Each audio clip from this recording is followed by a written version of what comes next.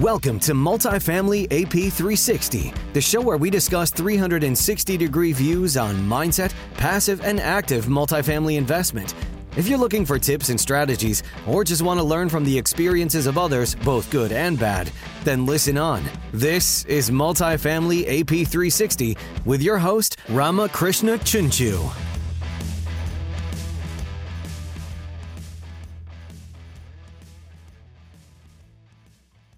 Today's our guest is Clive Davis from Park Royal Capital. Welcome, Clive. How are you doing, Rama? Thanks for having me on. Yeah, doing great, and thank you very much.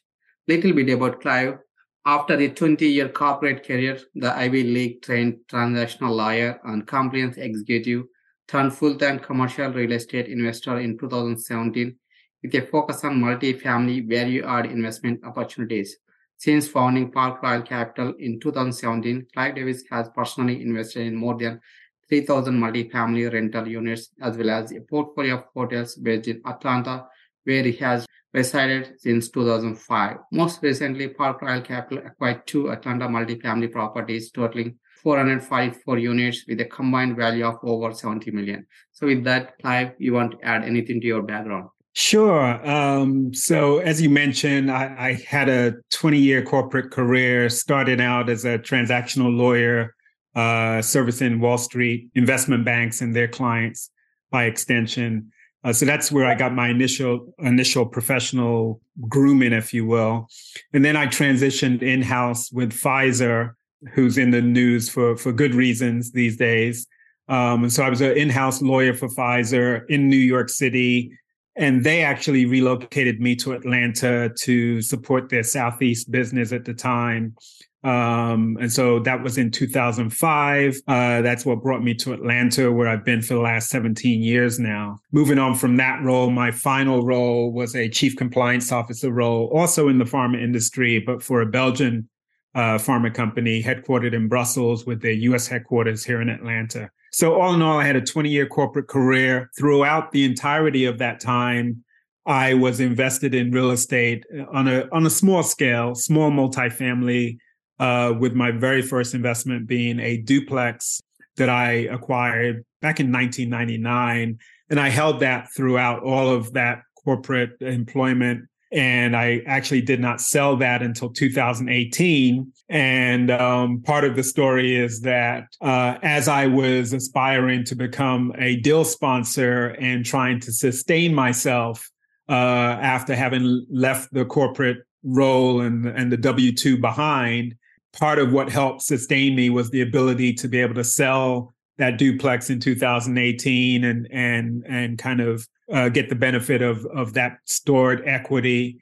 And that enabled me to continue being perseverant, even though I was knocking on doors that weren't necessarily opening up right away. And so, the goal was to move from that small multifamily in the 5-unit that I would have subsequently acquired and start playing in the multifamily space at a much bigger scale. And so that's what brought me to the first deal. And I tell people it's important that I share that I wasn't an overnight success. I didn't just decide I wanted to do large scale multifamily and then a deal fell in my lap. The very first offer that I made on a 92 unit here in Atlanta was in April of 2019.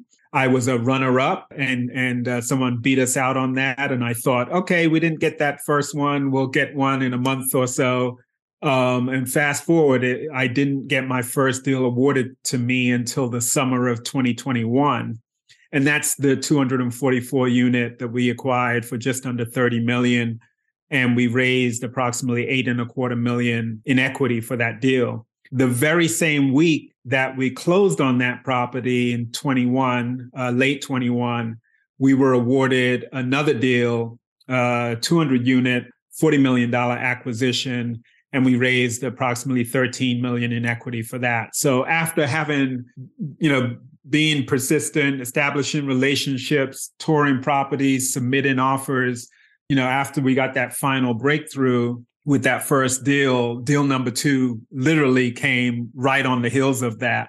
The law of the first deal that you hear different people talk about, that's something that I literally experienced that firsthand. despite the 2 years, including kind of a dormant period due to COVID. Nonetheless, it was a 2-year period before I got that breakthrough. Got it. Yeah, thank you very much. Before digging deep into those deals, I have another question. Why you waited for 20 years to jump into commercial real estate? Why not earlier? That's a great question.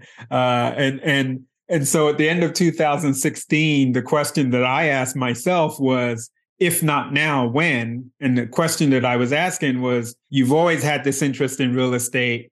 You've had a flirtation with being an entrepreneur without truly understanding or experiencing what that is. If you don't explore that now, what are you waiting for? When are you going to explore it? And so if I have any regrets, and I'm not a person who deals in regret, the only regret would be not having started sooner.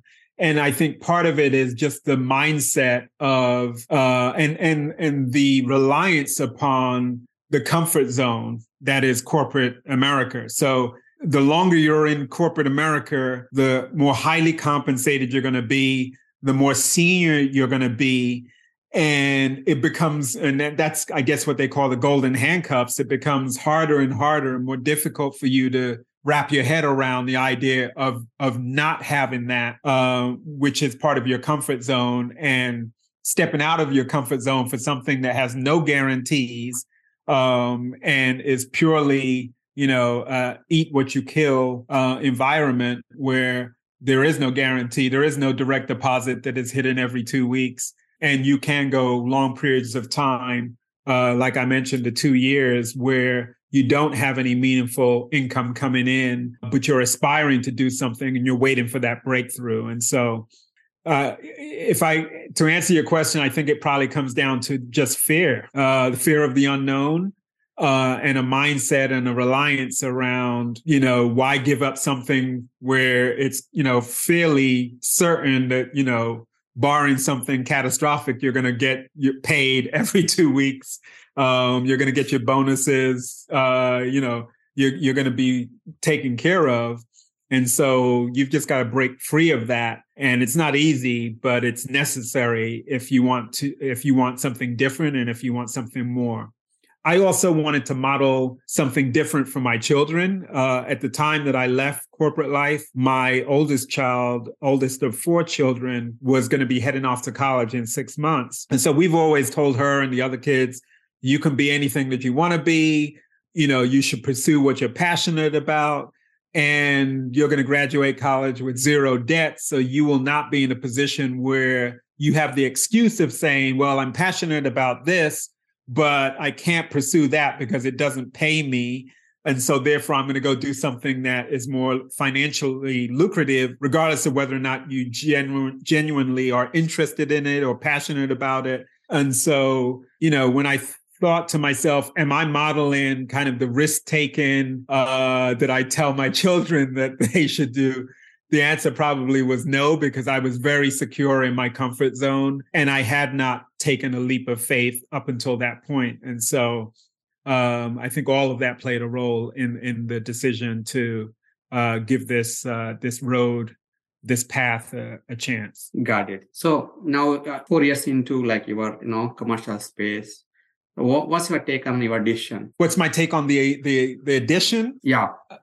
In terms of kind of the commercial world that I'm in now, as from happiness or success point of view, or Yeah. So for me, the pursuit of an entrepreneur, at least for me, it's about freedom. So when you decide to hang up your corporate apron and try out this entrepreneurial path, it's all about freedom. So what I've been able to achieve is to buy back my time. And so however well compensated you are as a corporate employee, at the end of the day, someone is paying you for your time and your time is theirs and it's not your own. And so when you step into being an entrepreneur, you step out of that structure into one where you control your destiny, you control your time. And so for me, that the value of that, the price, I don't know that you can put a price on that, of gaining your freedom. And so for me, beyond the fact that I like what I do, I'm passionate about what I do, and I derive pleasure from what I do, freedom is the biggest thing that I've been able to attain. And you just can't put a price on that. Yeah, that's a good one, good line. So time freedom mainly, and so you'll get other freedoms like financial freedom and geographical freedom also. Absolutely. Awesome. So let's dig into that, two properties. So what's your role in those properties? Yeah, so I have 3 primary partners. I'm the only partner here in Atlanta. My other partners are in Texas and California. So my primary role post-closing, post-acquisition is I'm the lead asset manager. I'm the primary point of contact and interface with our third-party property management company, our legal representation, our insurance representation, our tax consultant. I'm the primary point of contact for each of those. And like I said, I lead asset management. So I visit the property periodically. I was just at both properties yesterday. We do our weekly calls. And so I kind of take the lead on that. Obviously, because I'm boots on the ground, I also played an integral role in finding those and underwriting those and being the point of contact. And then, surrounding myself with a very capable team that enabled us to successfully close on those 2 transactions. Got it. So as an asset manager, what are the key skills required to be successful? So first of all, you've got to have a solid business plan in place, and then you've got to be diligent about connecting the dots. And so once you understand what the key performance indicators are that indicate good health of the business, which is the apartment community, then it's a matter of figuring out what things are going to favorably impact those KPIs. What can you do or do differently that is going to move the needle favorably? And so I think you can never lose sight of the importance of being a people person. At the end of the day, this is a business of people, from your residents to your management staff on site, and to the various parties that contribute to the success of the business. So I think being a people person is important, and I try and spend a good amount of time making those connections and sustaining and maintaining those connections. But those are some of the things that I think of in terms of the success of being an asset manager. There are some core fundamentals that you need to do, and you need to be able to evaluate estimates and review invoices and ensure that you're getting the best possible deal for the business. But, beyond those things, it's the intangibles that I think, make a big difference in you being successful. Got it. Yeah. So what are the process you use to find good property management company? Yeah. So for me, we have, at least for the Atlanta properties, we have the one property management company. They're actually headquartered in Atlanta. They manage about 7,000 units in the Southeast. They're expanding across the Sun Belt, but I would say overwhelmingly the majority of the units are kind of Georgia based and then kind of neighboring states. So for me, I met and established a relationship with the founding principal of the property management company that we have. Probably a little over 2 years ago, I accompanied someone who was doing a tour of a property. This property manager was accompanying them. I made a connection there. And then from that point on, I would typically, the way that I worked would be that once I evaluated a property that was for sale, made the decision or determination that it was a property that we would want to offer on, set up the tour with the broker. Usually what I would do is I would reach out to my property management company and say, hey, I'm going to be touring this property with Cushman, just as an example, on next week, Wednesday. it would be great if you could accompany me. And then usually, most of the time that I would make that request, I would say 6 or 7 out of 10, this property management principal would actually show up and be there. And oftentimes he would beat me there and he would be talking to the broker.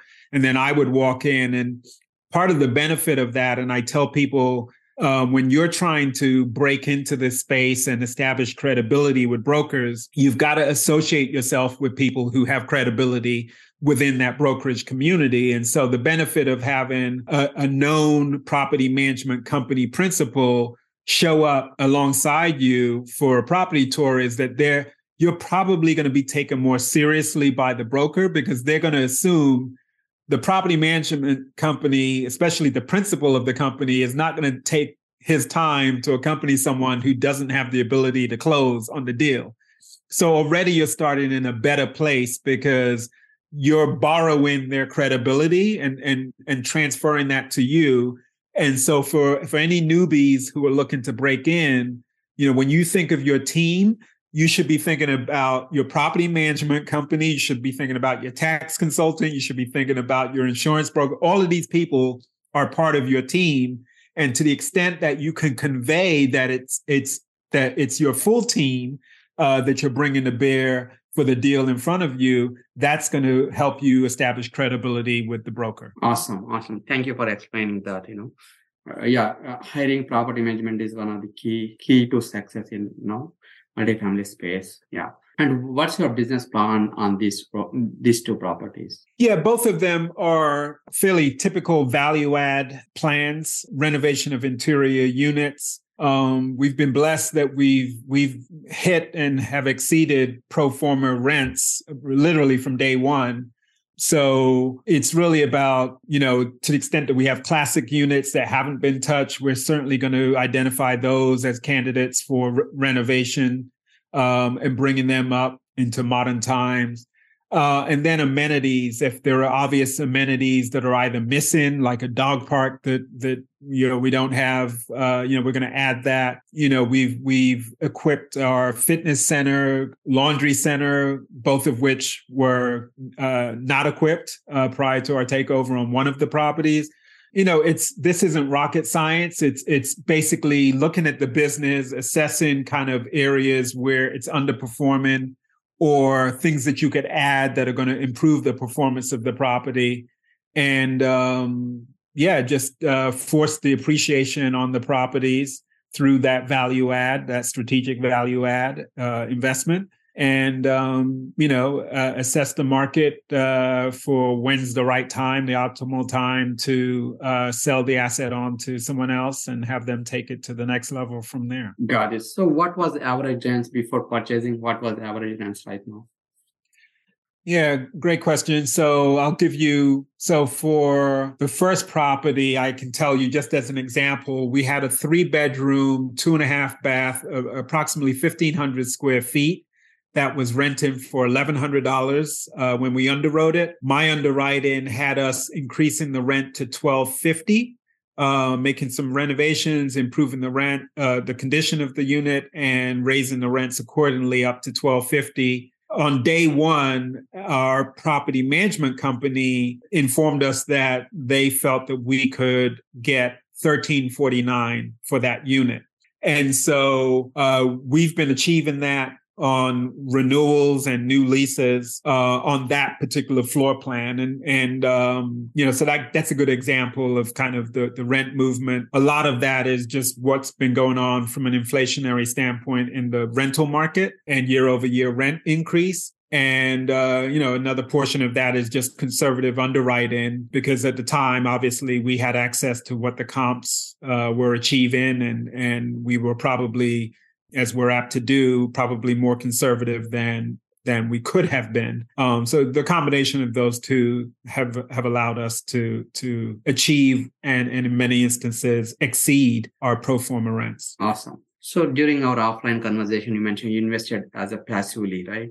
So what are some key takeaways from investing passively? Yeah. So when I first left corporate life in 2017 and 2018, I moved my 2 legacy 401ks into a self-directed IRA. And then I went about invested in probably 9 or 10 commercial real estate deals, primarily multifamily focused deals. And I did that not just because of the ROI I hope to obtain from those transactions, but also as part of my education, because I was typically investing in the types of deals that I aspired to do and hope to do, maybe a year or two down the line. And so when you're investing with institutional quality sponsors like I was, you get to see, what does their capital stack look like? What do their business plans look like? What does investor relations look like? Good and bad. So all of these things that you're seeing from the passive investor side of the table are things that are going to inform the type of sponsor that you're going to be when you ultimately step into those shoes. And so the one thing I would say now is that many of those investments that I made, early on in those early years, I wouldn't make today just because, as I think is appropriate, I'm a better and more informed investor today than I was, 4 or 5 years ago. And I also have established relationships, one-to-one personal relationships with credible sponsors with whom I've been able to establish a relationship. And so while I'm an active investor, I also continue to invest passively. And so my most recent passive investments, I've invested in 2 Houston, Texas deals, about 600 units in total. And one of the sponsors is one of my partners on my 2 Atlanta deals. And the other sponsor is a passive investor on one of my Atlanta deals. And so there's a proximity and a relationship. And I truly believe in knowing, liking, and trusting individuals that you're investing with. And so whereas most of those early investments, I had no relationship with the sponsor. It was more close to being an investment in a stock where you invest in a company you think is going to do well, but you have no relationship with the CEO or the leadership team or anyone. So now any of the passive investments I'm doing are with individuals with whom I have a relationship. Awesome. Good takeaway. Thank you. And what's your take on current market situation? How exactly you're approaching? Yeah, so I think I'm still bullish on multifamily and commercial real estate. I think it's more important today that you invest with sponsors who have a track record, and not just a track record in multifamily, but a track record of success in whatever it is that they were doing before they got into, multifamily deal sponsorship. I think it was very easy for mediocre sponsors to do well over the last, 4 or 5 plus years. And I think now the skill set of the sponsor or sponsorship team is more critical than it has been or had to be in the last several years, just because the market was lifting, all boats were rising with the tide. And now I think kind of the balance sheet of your sponsors, the skill set of your sponsors, all of that is just of increased importance relative to what it has been in the last several years. From a deal standpoint, I think, transactions that reduce risk, a good example are assumable loans. So if you can find deals where there's an opportunity to step into the shoes of the seller and become the borrower on fixed rate debt, especially the longer the term, the better. I think that almost makes moot the point of what's going on in the interest rate environment, because if you step into a fixed rate loan with, a long tail, it doesn't really matter what interest rates do in the next 6 months, 2 years, 3 years. If you take that, you de-risk the deal and you take that macroeconomic uncertainty off the table. And so I think whereas loan assumptions had been out of favor, they're very much now in favor. And whereas bridge loans had been very much in favor, now they are out of favor and difficult to obtain. And so I think you can de-risk your deals to some extent. You can also reduce the amount of leverage, which is going to de-risk the deal and give you more margin for error and dealing with the uncertainty of what's happening with interest rates.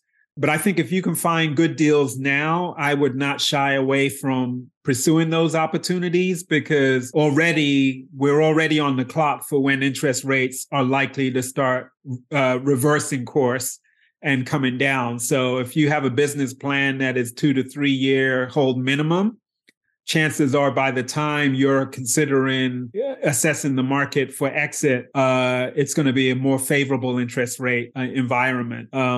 So again, I just think given the supply and demand dynamics of housing in the United States, I think multifamily housing is a place that I will continue to invest in, just because the favorable supply and demand dynamics are not going to change against us anytime soon. Those are long-term, decade plus long trends that will take a long time to turn around and move in a different direction. Got it. Yeah, awesome.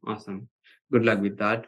So let's jump into personal side. Any of your personal habits that are helping you to be successful? Yeah, I'm trying to be more consistent with it. Begrudgingly call myself a runner now, because for many years, even though I was running since moving to Atlanta, I never quite considered myself a runner, because I'm not the type to kind of roll out of bed and step into my gym shoes and hit the road running.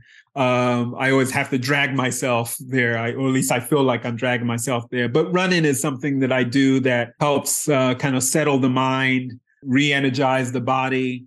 So typically what I will do is I will sign up for races around, within the radius of my home, and I'll try and do a 5K, a 10K. Once a year, I do a half marathon that my wife and I run. So that helps just from a, mindset, physical well-being, mental well-being standpoint. And although I'm not consistent with it, I try and do some kind of breathing and meditation in the mornings before I jump on the iPhone.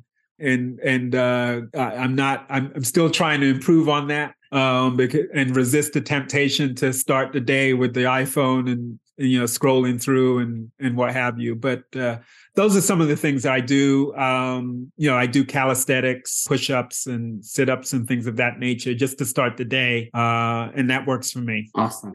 Share me in one personal decision that you took that impacted positively. The obvious one is what I talked about earlier, which was after 20 years saying 20 years was enough, and that I was going to take this leap of faith. And so that decision has put me and my family on a different trajectory than we would have been had I stayed inside my comfort zone and just continued being a corporate employee. So that's a big one.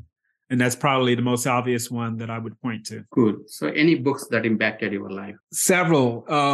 So I Know Why the Caged Bird Sings by Maya Angelou is probably the first book that I read cover to cover and really resonated with me. So that would be one. Things Fall Apart by Chinua Achebe, a now deceased Nigerian writer, was a big book that impacted me. So most of the books that have impacted me are not necessarily real estate books. I, like you and probably everyone else in this space, has read Robert Kiyosaki's book. And so certainly that played a role, although I view that book more as a mindset book than I do a practical book about how to. Because there wasn't, I didn't really take away much in terms of go do this, and do that, and that's going to lead to success. It's really more of a mindset book. And so that was certainly a book that impacted me favorably. Got it. How can listeners connect with you, Clive? Yeah, that's easy. I'm on LinkedIn, Facebook, Instagram, but the best way for listeners to get a hold of me, certainly I love talking about real estate. If anyone wants to set up a call, a meeting with me, they can do that through my website, which is parkroyalcapital.com. You can find all the ways to connect with me on social media. You can set up a call. You can see what I'm doing. You can sign up for my newsletter, and you can also book a call with me. Awesome. And thank you very much, Clive. And thank you for sharing about your, investing business plan for the last couple of days, and also takeaways from passive investing. Thank you very much. Glad to be on. Thanks for having me on again. Thank you.